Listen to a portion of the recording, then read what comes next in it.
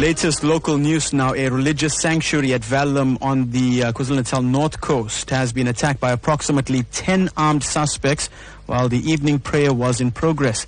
Now, it's believed that the Hazelmere Mazaar was attacked by gunmen who were apparently wielding AK47 rifles. To tell us more, we're joined on the line now by Prem Balram from Reaction Unit South Africa. Prem, good morning and welcome to Newsbreak.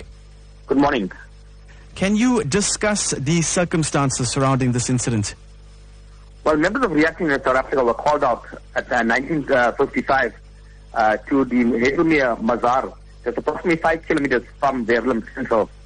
On arrival at the scene, we were informed by approximately 10 worshippers that 9 to 10 gunmen had forced a way into the Mazaar and robbed them at gunpoint. Several victims were also assaulted.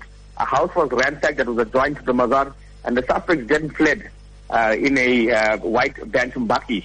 According to several victims, the gunmen were carrying AK-47's and 9mm pistols. Prem, let me come in there with the question, because according to the witnesses, these suspects were actually robbed of their cash keys, or the suspects actually robbed the people of the cash keys and their mobile phones as well. But were any of these worshippers injured or harmed in the attacks? Well, there were no serious injuries, but they were assaulted with the butt of a gun.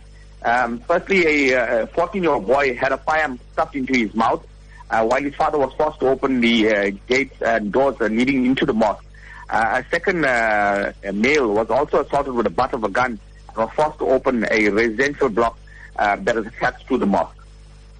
Prem, you mentioned the firearms. AK-47s were apparently used. And in your field of work, are you finding that these weapons are being used more often?